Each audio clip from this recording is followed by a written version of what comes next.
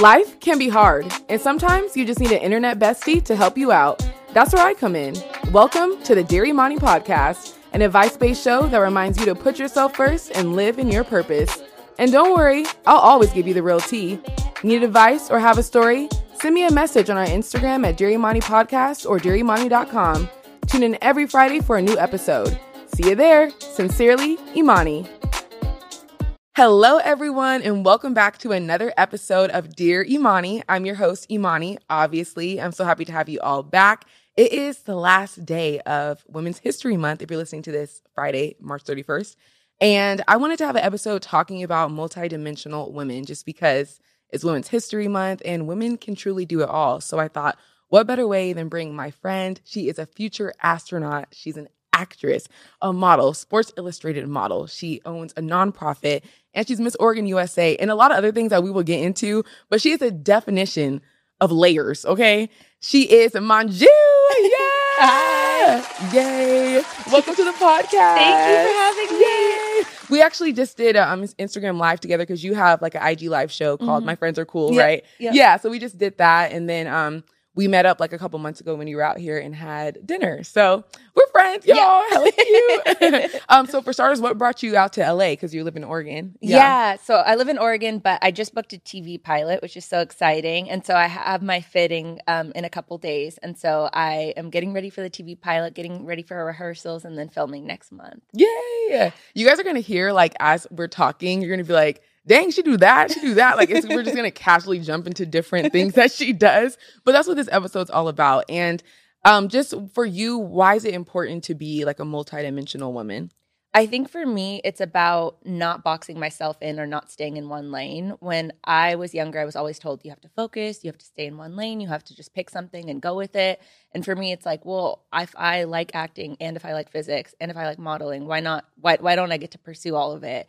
And I've been called childish so many times because people are like, only a child wants to be like a princess, cowboy, astronaut. And I'm like, well, who cares? Like, what's wrong with wanting to pursue all of those things and make your dreams reality? Yeah, I love that. I remember I called it like elementary dreams because most people, I think there's a lot of layers as to why people don't follow their dreams. One, because people got to put food on the table. Yep. But also society makes you feel like you can't do it. Like someone saying that's like, it's childish to dream that big. But if we all just went back to our elementary school dreams. Like if you ask a child what they want to be when they grow up, they're going to be like superstar, pop star, just everything. Yeah.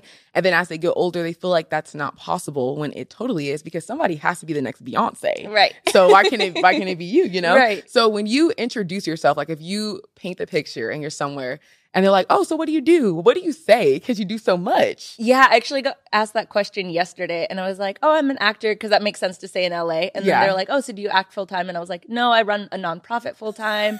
And I'm also trying to be an astronaut right now. And I'm also Miss Oregon. So I'm going to be competing at Miss USA later this year. And they were like, okay, wow. And it's like a little overwhelming. Yeah, they're like, what is that? that question always like, I don't know, it triggers me. Maybe it's an insecurity, low key at the end of, like, it may just be like, oh, I just feel like I'm doing too much, doing so much. So when people ask me that, I freak out. Like, I hate that question. What do you do? Because it's not so simple like, oh, I'm an accountant. Right. It's like, let me just bring out the laundry list of things I do. So now I think I say I'm in entertainment because then it just leaves it at that. Or if they're interested, then you can like say the list. Right. Because I feel like people get overwhelmed, right? They're like, what is all of that? Yeah. And I feel like some people get judgmental and they're like, well, you can't possibly be doing all of that well. And it's like, no, I am. Yeah. Trust me. Like I'm thriving. Right. And I bet like the astronaut thing really like throws them for a loop. Yeah. Because that is, you do not hear people wanting to be, I don't know anyone besides you that wants to be an astronaut. Yeah. I know. The only time I've met other people who want to be an astronaut is in my training program. Yeah. And it's like the first time that I've met so many people who also want to go to space. And I'm like, this is kind of weird because I'm used to being the only person who wants to do that. But it's cool to have that community and people that want to do the same thing as you. Yeah. I saw in a video that you said that you have wanted to be an astronaut since you were 4. So let's just start there. What made you want to be an astronaut? I was at the Evergreen Museum in Oregon and I was learning about the different astronauts in the museum. And then I saw a portrait of Kalpana Chawla, who was the first Indian woman to go to space. And I didn't like quite understand representation, but I saw her and she looked like me and she went and did this incredible thing of going to space. And I was like, wait, if she can do it, I can do it. Yeah. And so that's kind of what sparked it. And then when the Columbia disaster happened, she passed away in that tragedy. And so I didn't even understand the concept of death that young. And then this like idol of mine passed away. And so I was like, I don't want to be an astronaut. I didn't even know you could die, let alone die in space. Like that's frightening. And so I kind of like pushed it to the side. And then once I got into college and I started like you said, going back to my elementary dreams, I was like, wait, I really do want to be an astronaut. Like I want to do research in space and like live in space for a little bit and make it happen. That is insane because like when I think of space, I'm like, that is scary. Yeah. Like that just sound, I just think of like you're floating, obviously, there's no gravity. I'm like, how do you eat? How do you live? You know what I mean? But like, you're like, I would like to do that. Yeah. So then what are the steps? Like, you say, I want to be an astronaut. Yeah. And then now it's like, Google how to be how do you be an astronaut? Like I literally Googled NASA internships at one point and I was like, wait, can I work there or is it like a secret club? Yeah. Or like how does this work? And so I ended up applying to over 100 NASA internships during my college career. And I got accepted to 0 of them initially. And then someone from NASA reached out and they were like, hey, we saw you applied to like a lot of internships, like a lot, and you didn't get any. We'll help you place. Like, we'll help place you with one. Yeah. And so I ended up doing my first internship at NASA, and then I did 4 more in Houston in the astronaut office, which is really rare to get to intern in the astronaut office. Usually you're in a different part of the center. And so I was working with astronauts every day and seeing what their day-to-day was. I was helping train some of them because I had helped build the displays in the cockpit of the spacecraft that's going back to the moon and eventually to Mars. So I was helping training them on how to use those displays. And so... Yeah, so I got to see what it is firsthand. And then once I graduated college, I joined this institute that's now training me on how to do research in space. And that's where I've met so many people who also want to be an astronaut. And it's been such a cool experience. I was in training actually up to one day before Miss Oregon.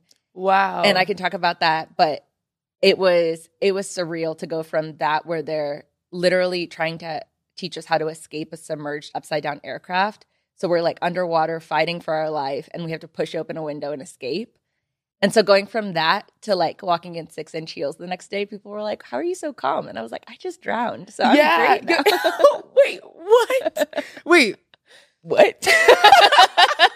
Wait, so why do you guys practice just in case if it crashes while you're going up? Or while you're coming down. Like when you're coming down. Yeah. Okay. Or even just I was about to say, is there water in space? Right. You were like, hold on.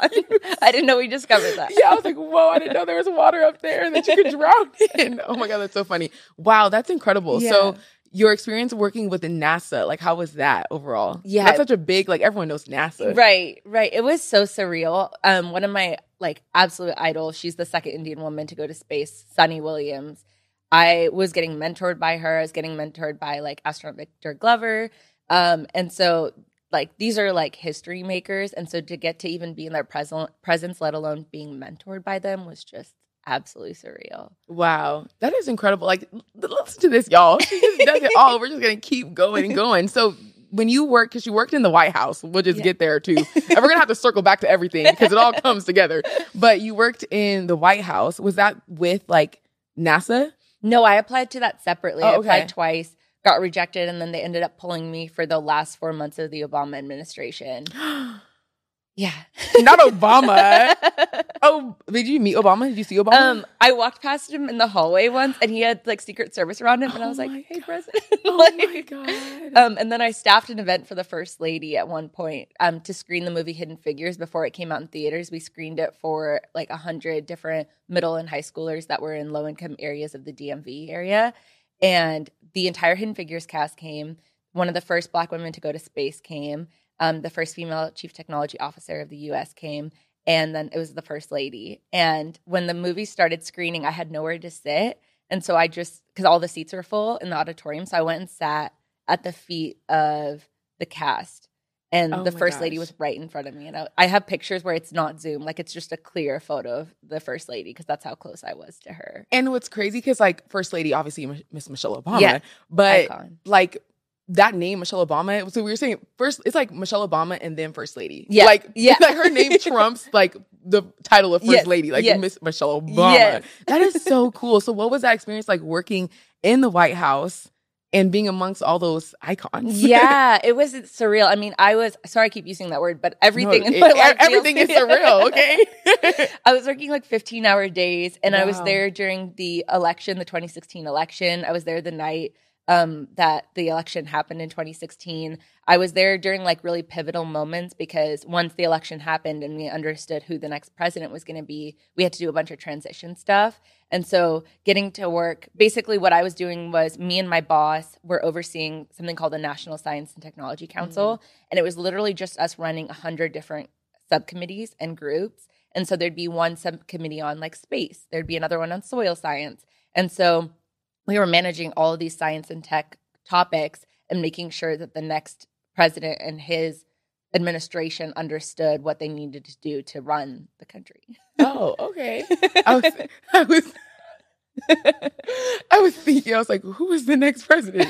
Yeah. Yeah. All right. Yeah. Anyway, so moving on.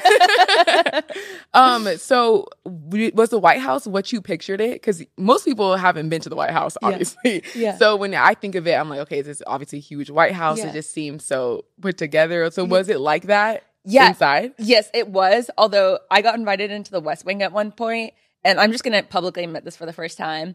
I had coffee in my hand and I fell and it went all over the wall. And I was like, I just scarred the West Wing. You made your mark. I made my mark. Did they come and clean it up fast? Hopefully not, because hopefully it stained it. Right. And then you go back and you're like, that was me. That was me. I went back a couple weeks later and it was gone. And I was like, okay, the White House probably has resources to clean it up. But my friends who were also interns were like, oh my God, she's so embarrassing. That is so funny. Wow. That's incredible to be in the White House, working with NASA. So now what is your next step in order to get to space? Yeah. So one of the things I'm doing is I'm doing a microgravity flight, a zero gravity flight with this company called Go Zero G, which I'm really excited about doing. And then I'm going to be doing another zero gravity research flight with the institute I'm a part of. And those are going to kind of set me up to understand what it's like to operate in zero gravity, because although I won't be going to space yet, it's going to teach me how to operate in that environment. And that's really important because a lot of times when some people go up to space, they're so enamored by the zero gravity environment that they don't look out at Earth. And that's like the whole point, is like the view and the research, because how many people get to see Earth from that perspective? Right. And whereas you can experience zero gravity closer to Earth. And so that's going to help me like prepare for that environment. And then I'm going to keep doing training, and eventually, hopefully, I'll get picked by a private company like SpaceX or Blue Origin or Virgin Galactic to go up to space. Wow. So how long does that process usually take for people? Like from this point, like a couple years or a few years to do that? So one of my classmates at the Institute, Kelly Girardi, just got picked by Virgin Galactic, and she did that in a couple years. Okay. I mean, obviously she's been working at it for her whole life, but she got selected pretty quickly. And so I don't know what the timeline is. It could be like a year, it could be 5 or 10, but I'm ready whenever they sign me up. So look out for her in space. We're going to see you on the news and like, there she goes. She's going into space. That is so, so cool. Thank you. Okay, so we're going to move on to modeling. Yes. Just doing the layers, okay? Moving on to modeling. So this girl right here, she was in Brown Skin Girl music video by Beyonce. And here on Dear Imani, we talk about Beyonce a lot. So if you're a faithful listener, you know that's my girl. So I can't get enough of her. And she actually got to meet her, which is crazy. We talked about this at dinner before, because I'm like, okay, my boyfriend Alex met Beyonce, worked with her. She met Beyonce. So it's like, I'm just left over. Like it's my time to shine too. Right. But she was in Brown Skin Girl music video. And when you told me that, looking back, I was like, I remember seeing you. Oh my gosh. Like I do, because I remember thinking like, oh, like, yes, brown skin girl with all types of brown girls, like, you know, not just like African American or black girls. So I was like, oh, I remember like seeing you like, oh yeah, this song is for all of us little brown girls. Yeah. So what was that experience like, one, and first, how did you get that? Yeah, I did not. I have a manager and 2 agents that submit me to roles, and there was no audition or callback for that. I just got a call. My manager had submitted me in the morning, and by 5 p.m., I got a call from my manager, and she was like, you need to be on set in 2 hours. And this is when I was living in LA for a little bit. And so it worked out, because if I was in Oregon, I'm not making that role. And so I immediately left. I actually asked my friend to come with me, and she was like, oh no, I want to eat dinner and like stay at home. And I was like, okay. Well, she regrets that. Yeah. What? Yeah. So I got to the set, and it was like this warehouse, and there was a bouncer at the door, and he was like, what are you here for? And I was like, I don't know. My manager told me it's a Grammy Award winning artist, which is such a like underwhelming weight. That could be anybody. Right. And so I had to call my manager. My manager called casting. Casting called the producer inside. The producer came out and got me. I signed the NDA. And then as I'm getting walked up to the green room, I was like, oh, what is this for? And I hear Brown Skin Girl playing, but like I just thought they were playing music on set, like just fun music. And he starts laughing and he was like, you're on the set of Brown Skin Girl. You're going to meet Beyonce and work with her. And I was like, I'm going to vomit. Like, that's crazy you didn't know what it was. I had Grammy award winning. Yeah, I was like, that's like not anybody. Right. That's not the way I would describe Beyonce even a little bit. Not even a little bit. Right. And so I got to the green room. We did hair and makeup. I got in my gown, and then there was 5 of us girls. And the creative director comes up to us and she was like, I don't want to scare you before you guys meet Beyonce and work with her, but I just want to let you guys know, obviously we narrowed down the headshots and the profiles, but Beyonce's ultimately the one that picked you. And I was like, Beyonce thinks I'm pretty. What? That is insane. So no one can ever tell me I'm less than because Beyonce thinks I'm enough. Beyonce handpicked you. Yeah. Like she's looking at the headshots and she's like, not her, definitely her. And it's the definitely her is you. I know. Don't ever forget that. I know. Yeah, I know you won't. But that is incredible. So did you get to talk to her at all or did she say anything to you? Yeah. So when I walked onto set, I'm minding my business. I'm trying to be professional, cool, calm, collected. Yeah. And she comes up to me and she's like, hi, how are you? Do you need anything? And it's like, Beyonce does not need to be asking a random girl on set that. Like, actually, I need some water. Right. Could you get that for me? Like, I was just like, oh, I'm great. Like, I'm getting paid to work with you. Like, I'm getting paid to meet you and work with you. Yeah. So I was like, no, I'm good. And I just went to my spot and just like did what they asked. And Blue Ivy was on set too. Yeah. And we were working till 2 or 3 a.m. And she was so professional, so like, just working hard, doing her thing. So it was like really incredible to see the work ethic of everyone on set. Kelly Rowland was on set. Yeah. And isn't her mom in that video? Tina? Yeah. I didn't see her. That was the scene that I was in was with Kelly Rowland, Blue Ivy, and Beyonce. Oh, yeah. Yeah. Just casually. Yeah. No the scene that I was working on. Yeah. So cool. And that music video, if you haven't seen it, which if you're listening to this podcast, there's no way you haven't seen the music video. It's one and the same. It's such a beautiful music video and such an honor to be a part of just because that album itself was Black is King, which was kind of around when she was Nala in Lion King. Yeah. And I feel like if I'm sure you watch Black is King on Disney Plus, but it's just such an incredible film and she celebrates Black culture so well. So like overall, what was it like or being a part of that music video and what that means for so many brown girls? Yeah. And when I first heard Brown Skin Girl, I was like, this is the most beautiful song I've ever heard. But I knew that it was meant for little Black girls to hear and know that their skin, their bodies, that them as Black girls are beautiful as they are.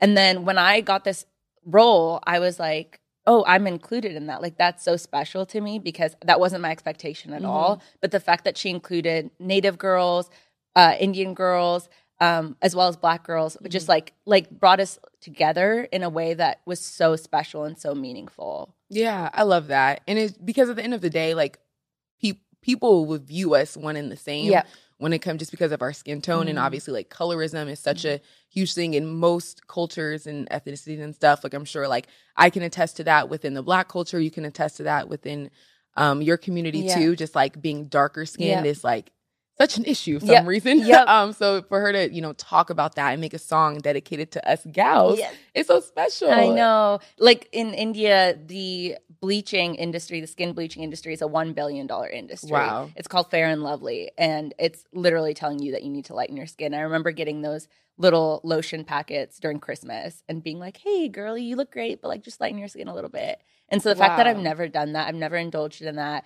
I was never allowed in the sun when I was younger. So that was like, it was just really special to get to embrace my melanin in that way and have it validated. Yeah, I love that. I know so many people are told, don't go in the sun, you're going to get darker or like that, those skin bleaching creams and stuff. I remember seeing a video of a little Black girl and she was saying that she tries to like rub her skin off with soap. And I'm like, that it's hard to get out of that that headspace too, just because of society and maybe even starting at the home. Like people like if your mom's like, don't go outside, you're gonna get darker. Or like if you're the darkest out of your siblings and maybe you're getting made fun of by your brothers and sisters, there's just so many layers to that. So Shout out to Beyonce Right. for making us feel cute in our skin. And then she has her song Cozy in my skin on Renaissance. Yep. But we're not here to talk about that. We can. I'm ready. We can talk about her.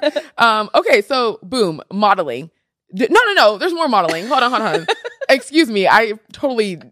She also has modeled for Sports Illustrated. Must say that again. She has modeled for Sports Illustrated, which is one of the most prestigious magazines known to man. Literally, this is what we've seen on shelves for decades. And they really changed kind of their messaging over the past years, where I feel like at first it was kind of something that was looked at through the male gaze. Yep.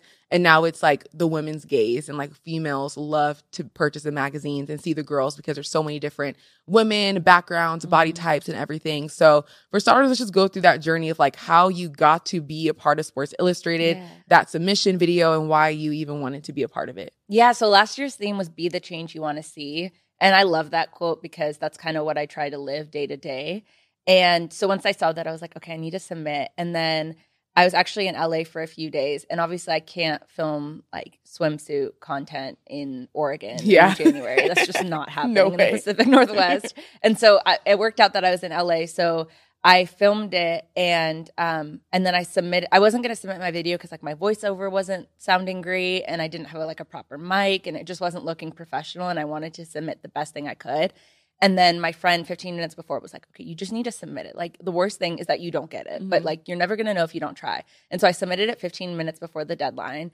And and then I went and did my institute training, the astronaut stuff. And we did flights, and we did hypoxia training and a bunch of other stuff. And then the Sunday I come back, I get a call. I had a call back right before the institute training. But I was like, I don't know. There's 60 or 70 girls. Obviously got narrowed down from thousands of submissions, but I don't know. And then the Sunday I get back from the institute training, I get a call from a New York number. And I'm not one to pick up random calls because it's usually spam. Yeah. But I was like, why is New York calling me? So I pick it up, and they're like, hey, congrats, you're one of the finalists, and we're going to be flying you out to the Dominican Republic later this week. Later this week? Yeah. It was so fast. What? It was so fast. And so they announced on International Women's Day and then flew us out a couple days later. And it was so crazy because I wasn't feeling well the night before. And we had to COVID test right before we went and before we left the DR. But I wasn't feeling well the night before. And I remember calling my mom, and I was like, I don't know if I can do this shoot. I feel really crappy. And I wake up the next day. I'm late to set by 15 or 20 minutes because I'm feeling that gross. I didn't know if it was jet lag or just traveling. I didn't know. But I did hair and makeup. I went on set. We shot the pictures. And then in the afternoon, we were supposed to do video content. But they were like, hey, we need a COVID test before everyone leaves tomorrow. And then I COVID test. And they're like, hey, could you come back for a second COVID test? And so I COVID test again. And they're like, hey, you have COVID. And I was like, did I just get everyone on set sick? And so I didn't get to film the video content at all. I went back to my room, and I had to quarantine for 5 days.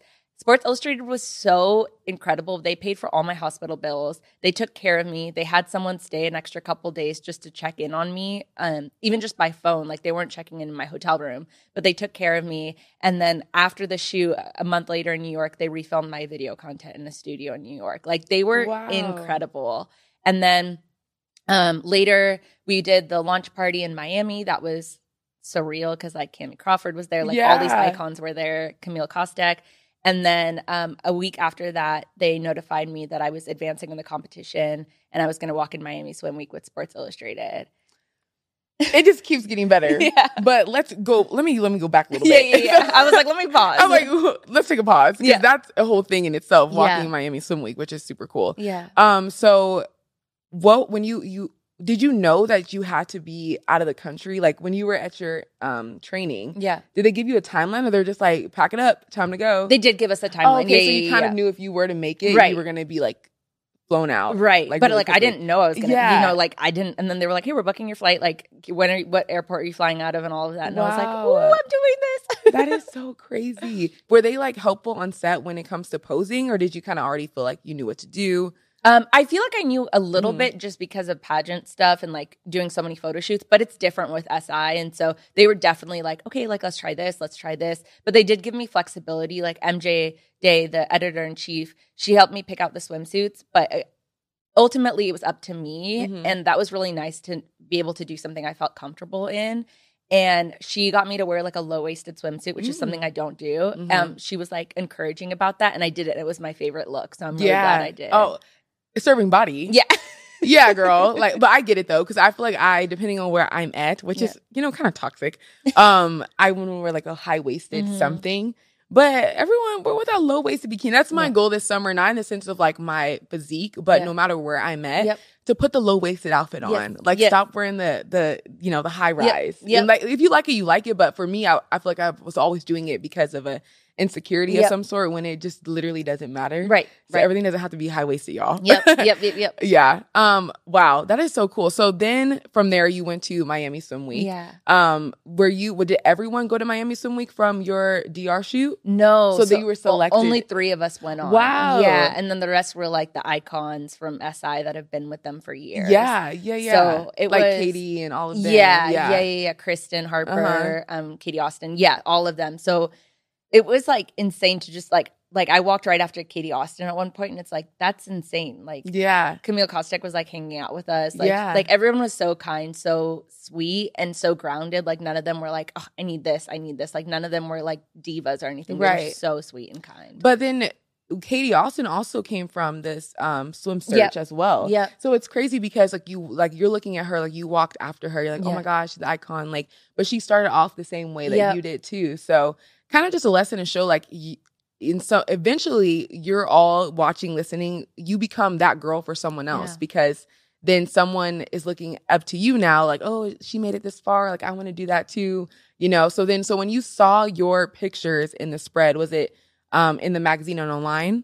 Yeah, I didn't know if I was going to be in the magazine because it's Swim Search, so I didn't know. But I was on 2 pages in the magazine. I literally have every copy of every cover because I was like, this is history for me. Oh my gosh! And I was the first South Asian finalist, so that was like history too. Wow! Yeah, so I was like, wait, like we did something. We made history. You did. That is so cool. When you were like going through the pages, did you cry? I think I would have cried. Yeah, I filmed it. It's on my TikTok, but I was like, I love this whole magazine, but I need to find like if I'm in it. Yeah. And then I found myself, and then I found myself on 3 different pages actually, and I was like, wait, like we did this, and there's like a little bio about each of us, and it was so special. And even walking in Miami Swim Week, it was like, wait, like I wore henna and a bindi and I was the first girl to do that at any Miami Swim Week show. So it was like I tried to find like places where I could continue to make history in that way. Yeah, and you did. Yeah, and that's such an honor. Like Miami Swim Week, that's something that's actually on my what's it called? My vision board for this year, which is coming up, I think, in July. Yeah. Because it's just such a fun week, I feel like, and it makes so many great opportunities and whatnot. So that's cool that you even got to walk in Miami Swim Week, girl. So your shoot was technically like a year ago around this time. Yep. We said it was on Women's Day. Yeah. So I'm sure like all of that's kind of like coming back on your timeline, right? Yeah. You're like, oh my God. I know. I was like, it's been a year. Like that's so, my life's so different in such a good way now, like especially after SI. It's so surreal. Yeah, because now adding to another layer, now you're Miss Oregon USA. Yeah. So when did you start pageants? I saw in that SI video you went to Miss World America, actually. Yeah. Okay. So when did you start pageants, or when did you like realize you wanted to be involved in that? Yeah, I started in 2013, I think. So it's been a decade. Okay. And I started in Miss Oregon Teen USA, did that 2 years, got second runner up. And then I've done Miss Oregon USA 3 times. And then when I was in DC for a little bit, I also did Miss DC USA. And that was last June. And I didn't even make semis. It was the first time I had never made semis before. And then I came to Miss Oregon USA 6 months later and I won. So it's just like different judges, different day. You just never know. You know that. And so in between the different Miss Oregon USAs, I competed at Miss World America. I represented California when I was living in LA, and then Oregon the second year. And I made top 10 both years. But that taught me a lot about like how I can improve. Yeah. Wow. Just 6 months later, you went from not placing to winning. Yeah. And that's just a prime example. In pageants, we do always say that. Different day, different judges, different outcome, which right there shows you that it's true. Yeah. So when you heard your name being called as Miss Oregon, what did that feel like for you? I just got chills remembering it. I fell to the floor. I literally fell to the floor, and I was like, okay, collect yourself. Like, get back up, get the crown on. But I was so not expecting it. And I talked to Maureen, who's our director, who's your director as well. And she was like, when I looked at the card, I was like, oh my God, I'm going to change her life. Like, this is life-changing, because she's seen me progress through the different Miss Oregon USAs, from making top 10 or top 12 to never making top 5. This is the first time I ever made top 5 in any pageant other than the Miss Oregon Teen USA pageant. And so going from top 5, I was hoping my question and my answer were good enough. And then I won. And I was like, it still hasn't hit me. Sometimes I carry around my crown and sash, and I'm like, they gave this to me. Is that right? Yeah. And it's going to be a whole other wave when you go to Miss USA, obviously, because it's like, wait, I'm actually a Miss USA. So speaking of your question, what was your top 5 question? It was, they started off by saying if you were president, and I thought they were going to ask the policy I would like want to install first. But they were like, if you were president, who would your vice president be? And that's like a shaky question, because like if you say an actual person, people are going to, people aren't going to be happy. But I knew that I didn't care about pleasing anyone, but being satisfied with my answer myself. And I ended up saying that I would want to lead with another woman of color, because we've been marginalized for so long, and it's our time to have a seat at the table. And even then, like, Maureen got some people giving her feedback being like, how did she win with that answer? That's so polarizing. And it's like, it's polarizing to say that women of color should have a seat at the table. Like, we have so much work to do if that's the case. Yeah, and we do. Yeah. Because people are insane. Yeah. But we talked about that at dinner too. And I was telling you during my reign that, I was 2020 girl. So we had the election, we had racial injustices, all of that. And so I would talk on my stories about like police brutality. Yeah. And our director, Maureen, would get emails sent to her like, your title holder is a police hater and she's this and she's that. And I'm like, first of all, like, what did you expect from a Black woman to like, what do you think my opinion was really going to be? Right. Not that we all have the same opinions, but like, come on. Right. So they were really upset by that. And she got so many emails. Even I got one from one of our sponsors who's no longer a sponsor. And their store shut down, so karma. But but no longer a sponsor. And she like sent me this long message like why I shouldn't be saying that, blah, blah, blah. But really what you're asking people is to just shut up and do your job. And I remember someone told, I think LeBron James this, and they were like, just shut up and dribble, which is such a derogatory thing to say to anyone, but especially people of color, because you're just saying like, well, your only use is entertainment or this, and you need to dribble that basketball. Throw it and that's it, where we don't get to do anything else, like speak our truth or say, like talk about anything important. So I know exactly how that felt too. Like when Maureen probably told you that of like, oh, people were kind of like this about your answer, which your answer was great because you're just saying what is the truth of what we do need to see women of color in those high positions. Right. And that's what like this episode's about, being multifaceted. I think part of being multifaceted is not being afraid to speak your truth and the truth of the reality of this country and the history of this country, especially with so many like book bans, and people are trying to ban AP African American studies, like all of this Black history, all of the history of this country, people are trying to silence. And so it's even more important that everyone, but specifically people with platforms like title holders, make sure that their views are clear on these issues, especially because it's going to be brought up in top 5. So even if you aren't vocal about it on social media, you're going to get asked something about that during your actual pageant. Yeah, so you might as well get comfortable now. Right. Yeah, because you're gonna have to say something. Yep. So speaking of Miss Oregon, going to Miss USA, before Miss USA, you have a platform, which is not just your platform, but a part of your job and what you do, and you have a nonprofit called Operation Period. So can you tell us about that, why you wanted to start that, and what you do with all of that? Yes, so I started Operation Period in 2015, so it was over 8 years ago now. And our mission, first and foremost, was to get people menstrual products who don't have them, and to get them menstrual health education. And we've delivered over 300,000 menstrual products. We've done menstrual health education in 5 countries. We've done a lot of cool stuff.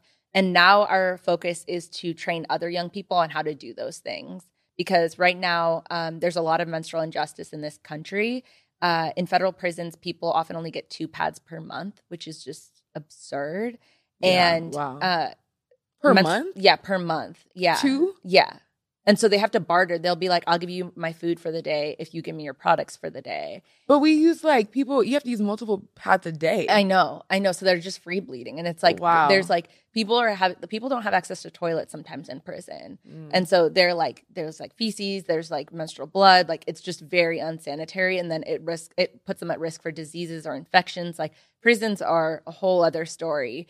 And we're actually working on a documentary film to show people the reality of what it's like to menstruate in prison. And our lead subject is Taisha Huntsman. And her story is really astounding because she's been in and out of prison since she was 12. Now she's 5 years free of prison. But when she was in juvenile detention, she was denied menstrual products for years. And then when she had them, she said they were literally made of cardboard, so they couldn't absorb anything. And then once she got to adult prison, she was pregnant. And when she went into labor, they handcuffed her to her bed for 27 hours and then denied her chance to hold the baby after the umbilical cord was cut. And any mom knows that holding their baby in those first initial moments is really important for bonding. And during strip searches, they would forcibly remove the menstrual products. I mean, it's like insane. And so now what we're doing is we're working on that film for awareness, and we're doing like more media about it. And then we're also creating an institute to train other young people on how to advocate for menstruators. Wow. Yeah. Girl.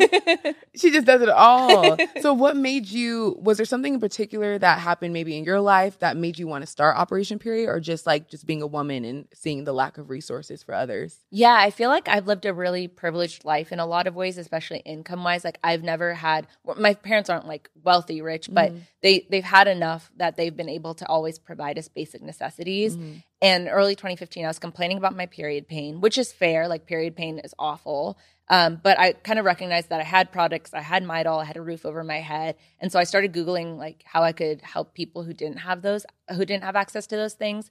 And I wasn't finding anything that told me that there was a nonprofit about it. There was nothing basically at that time. And I was thinking about it. And then later that week, I ran into someone who couldn't afford their menstrual products. And so I bought both of ours together. And then I was like, okay, this is like a sign that I need to do something more than just help this one person. And so that's when I started Operation Period. Wow. Yeah. So then from when you started when you were by yourself, which is you. And then now you have a team of people. And so what was that like transition like from the beginning to where you are now with Operation Period? It's so crazy because now I'm a full-time paid staff member. Yes. And anyone who's ever started a business or nonprofit knows how hard it is to be able to raise enough so that you can pay yourself. You have a salary. Yeah. Yes. And benefits. Like I have healthcare. Like that's fantastic. Through your own thing. Like that's your nonprofit and you have a salary and benefits, which is incredible. Yeah. So it's just, I mean, it's insane. And to have a team that cares about the work as much as you do and wants to contribute to it and make this world a little bit better is just amazing. Wow. So you're using your platform as Miss Oregon. This is your platform. But what's so cool about you, and we talked about this before too, is like a lot of times with title holders, we have this platform where people make nonprofits, and that's great, but it's not necessarily a part of who they are. You kind of just make it for that year, make that change throughout that year, which is amazing. But this is a part of like who you are. Yeah. You've been doing this for years before you were a title holder, and will continue to do it well after. Even if you win Miss Universe, you're going to do it well after that too. So that's what's really special about what you do. So going into Miss USA, or just in the future of Operation Period, actually, where do you hope to see it go? I really want a world where menstruation holds no one back. I don't want Operation Period to exist because when if it doesn't exist anymore, it means we've solved the issue. Like we've addressed what we were trying to address. And so ideally, Operation Period I can dissolve because we've solved the issue of menstrual injustice. Obviously, that's dreaming really big, but like that's kind of my whole life is like these absurd dreams that I think can happen. And my favorite, one of my favorite academics, Mariam Kaba, she has a quote and she says, "Hope is a discipline." And I feel like we talked about that during the IG Live too, of just making sure that we maintain hope for the future because it's kind of a privilege to give up. Right. Oh, wow. Yeah. Yeah. Word. Okay. I said, wait. Yeah, she ate with that. I was going to ask you something about Operation Period again. Have you had any backlash from everything has backlash. You're trying to save the world and people are like, I don't like that. So everything has backlash. But what are some comments that people have said that were like negative? Yeah, people just get really uncomfortable because it's about periods. And I'm like, it's not. Like, it's the most natural thing. Like, you were born because a person had a period and was able to have their egg fertilized. Like, you know what I'm saying? Like,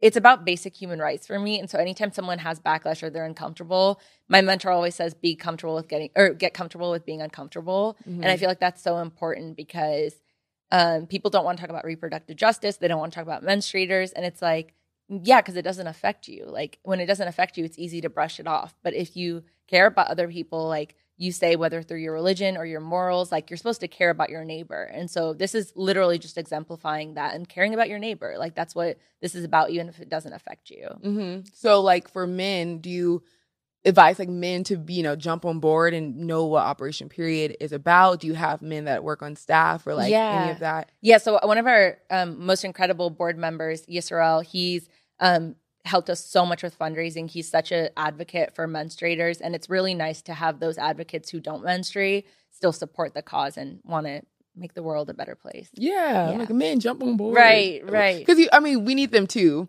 Yeah, especially because if they have more power, it's like, okay, y'all need to give something up for this to be equal. Yes. That is such an amazing nonprofit. I feel like I don't really hear people talk about that. Yeah. I feel like within pageantry too, I've maybe heard like 3 women talk about that. Yeah. Maybe that's their platform, but it's something that it's a privilege not to have to think about it. Mm-hmm. Like you said, it's not something that I would just think about because I just go in the store and buy my products, and they're also expensive. Yes, like even just for like people that can technically afford it. I'm like, I check out and I'm like, why are those tampons that expensive? Like, I think they should be free. Yes. But I don't know how that works for the economy, but I think they should be free. Well, when we go into public restrooms, we don't expect people to bring in their own toilet paper, right? Because that's seen as an essential. So if I'm menstruating, why is a product not seen as essential too? I'm not bringing my own hand soap or my own paper towels. Like that stuff is provided because it's essential to my restroom experience, right?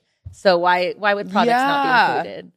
Why? Imagine if we had to bring our own toilet paper. Yeah, that would be insane. But you know why I think there's toilet paper is because men have to use it. Yep, that's exactly why. Patriarchy is everywhere. Yeah. All of our issues, me and Alex, my boyfriend Alex were talking about this. Yeah. I told him, I was like, your species is trash, 1. And 2, I was like, if I think about any issue I have in the world, it roots back to a man. Yeah. The patriarchy is insane. The patriarchy is insane. And it's part of like every facet. Like these isms, whether it's like sexism, racism, they're literally embedded in every part. Like I just learned that the 3 meals a day is white supremacy. Because when no, it is. Of course it is. Literally, because when European people came over to North America, they were seeing indigenous people eat when they were hungry.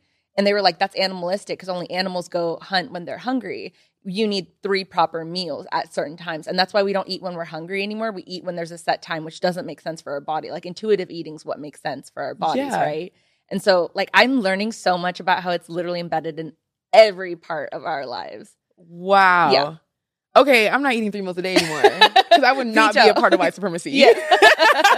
Well, you learn something new every day. Yeah. I've seen like other threads of other things like that where like our everyday things that we do stems from like white supremacy or systemic racism. And I'm like, that is insane that everything we do, but different podcast, different day, baby. I'll be back. Yeah, she'll be back. We'll talk about that. Okay, so then your next thing coming up is Miss USA, which is super exciting. Do you have how are you preparing for that? I feel like part of it is that I've been preparing my whole life with my speaking engagements, with interviews, like just all of it has helped me prepare for Miss USA. And then I'm doing specific stuff like making sure my nutrition, fitness are on point, like working on my walking because that always can improve, like just making sure I do all the things to feel my best. Even if it's not enough for the judges or it's not right for the judges, I want to know that when I stepped on stage, I did my best. Mm-hmm. And what's like a message that you want to show or say as if you were to be Miss USA or going into Miss USA?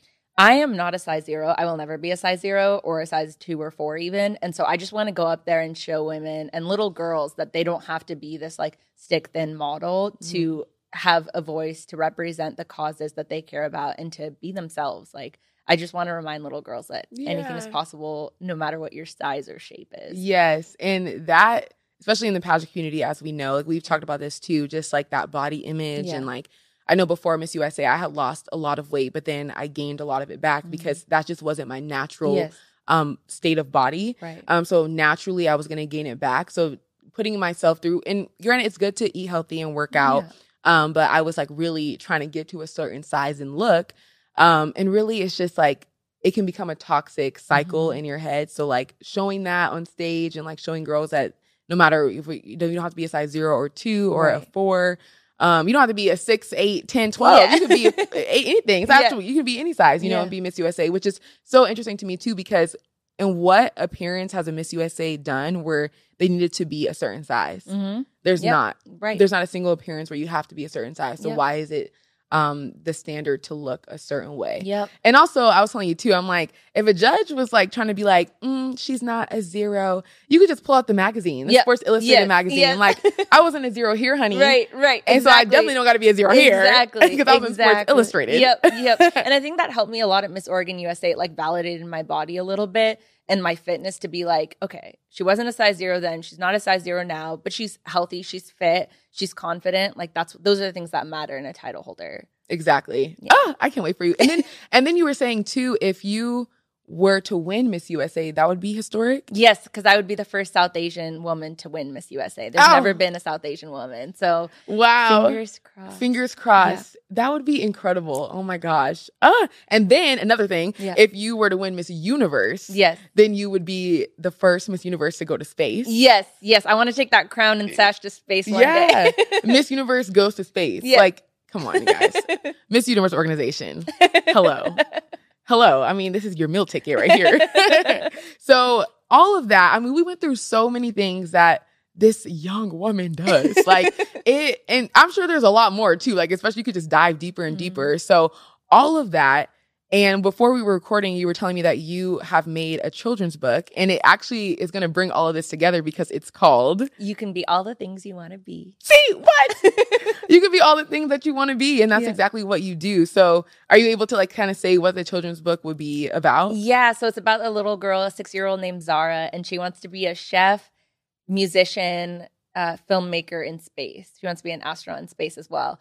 And it's about her journey and her getting, she goes through a couple setbacks and a couple people telling her it's not possible, but she eventually finds her way and gets herself to space. So and I'm hoping it'll be a series, and we'll see. But gotta get that first book out, so it'll be out in May, which I'm really excited about. It's gonna be in New York's best selling, I'm sure. Because also everything that you've talked about is like, of course, there's years that go into it, but it also you're young, so all this stuff is happening fast. Like to be this successful at this age, so I'm sure the book will be a bestseller in no time with the rate of how everything else is going. But that sounds so exciting. I can't wait to read it and see it. So usually at the end, I always have Imani's final thoughts. So I'm going to have Imani's final thoughts, and it's going to be short and sweet, which is just do it.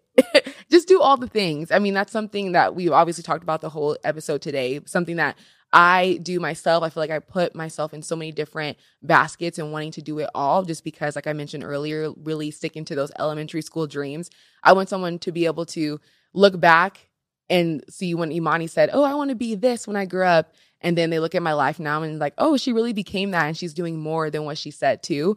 So just for all of you listening and watching, never let go of those elementary dreams and always stay true to who you are. Keep those passions. Even if you don't take it as a career, just have those passions still within you. So like if you dance, for instance, you don't have to want to become a professional dancer, but take class as an adult because that's something that you love and that you are passionate about. So overall, just do it. So thank you so much for coming on this podcast. Like, I feel like this is a perfect way to end Women's History Month just because you literally do it all. And I cannot wait to see you go to Miss USA, go to space. What did we cover? Okay, we said astronaut, actress, Sports Illustrated, brown skin girl, nonprofit owner. Like we went through the whole thing. And I'm so proud of you. Thank you for having me. This is so fun. I literally adore you. So this was so fun. Yay. We just fangirl over each other. Yeah, what's new? But thank you so much. Thank you guys for listening and watching. I know you enjoyed this episode because why would you not? Why'd you not? But thank you. And I'll see you all next week. Thank you, girl. Thank you. Thank you so much for listening to this week's podcast. You can watch the full episode on YouTube and make sure to send in your stories and questions at dearymoney.com. Reminder, I am not responsible for the outcome of any advice you take from me. Unless it's good, then I get all the credit. See you next week. Mwah!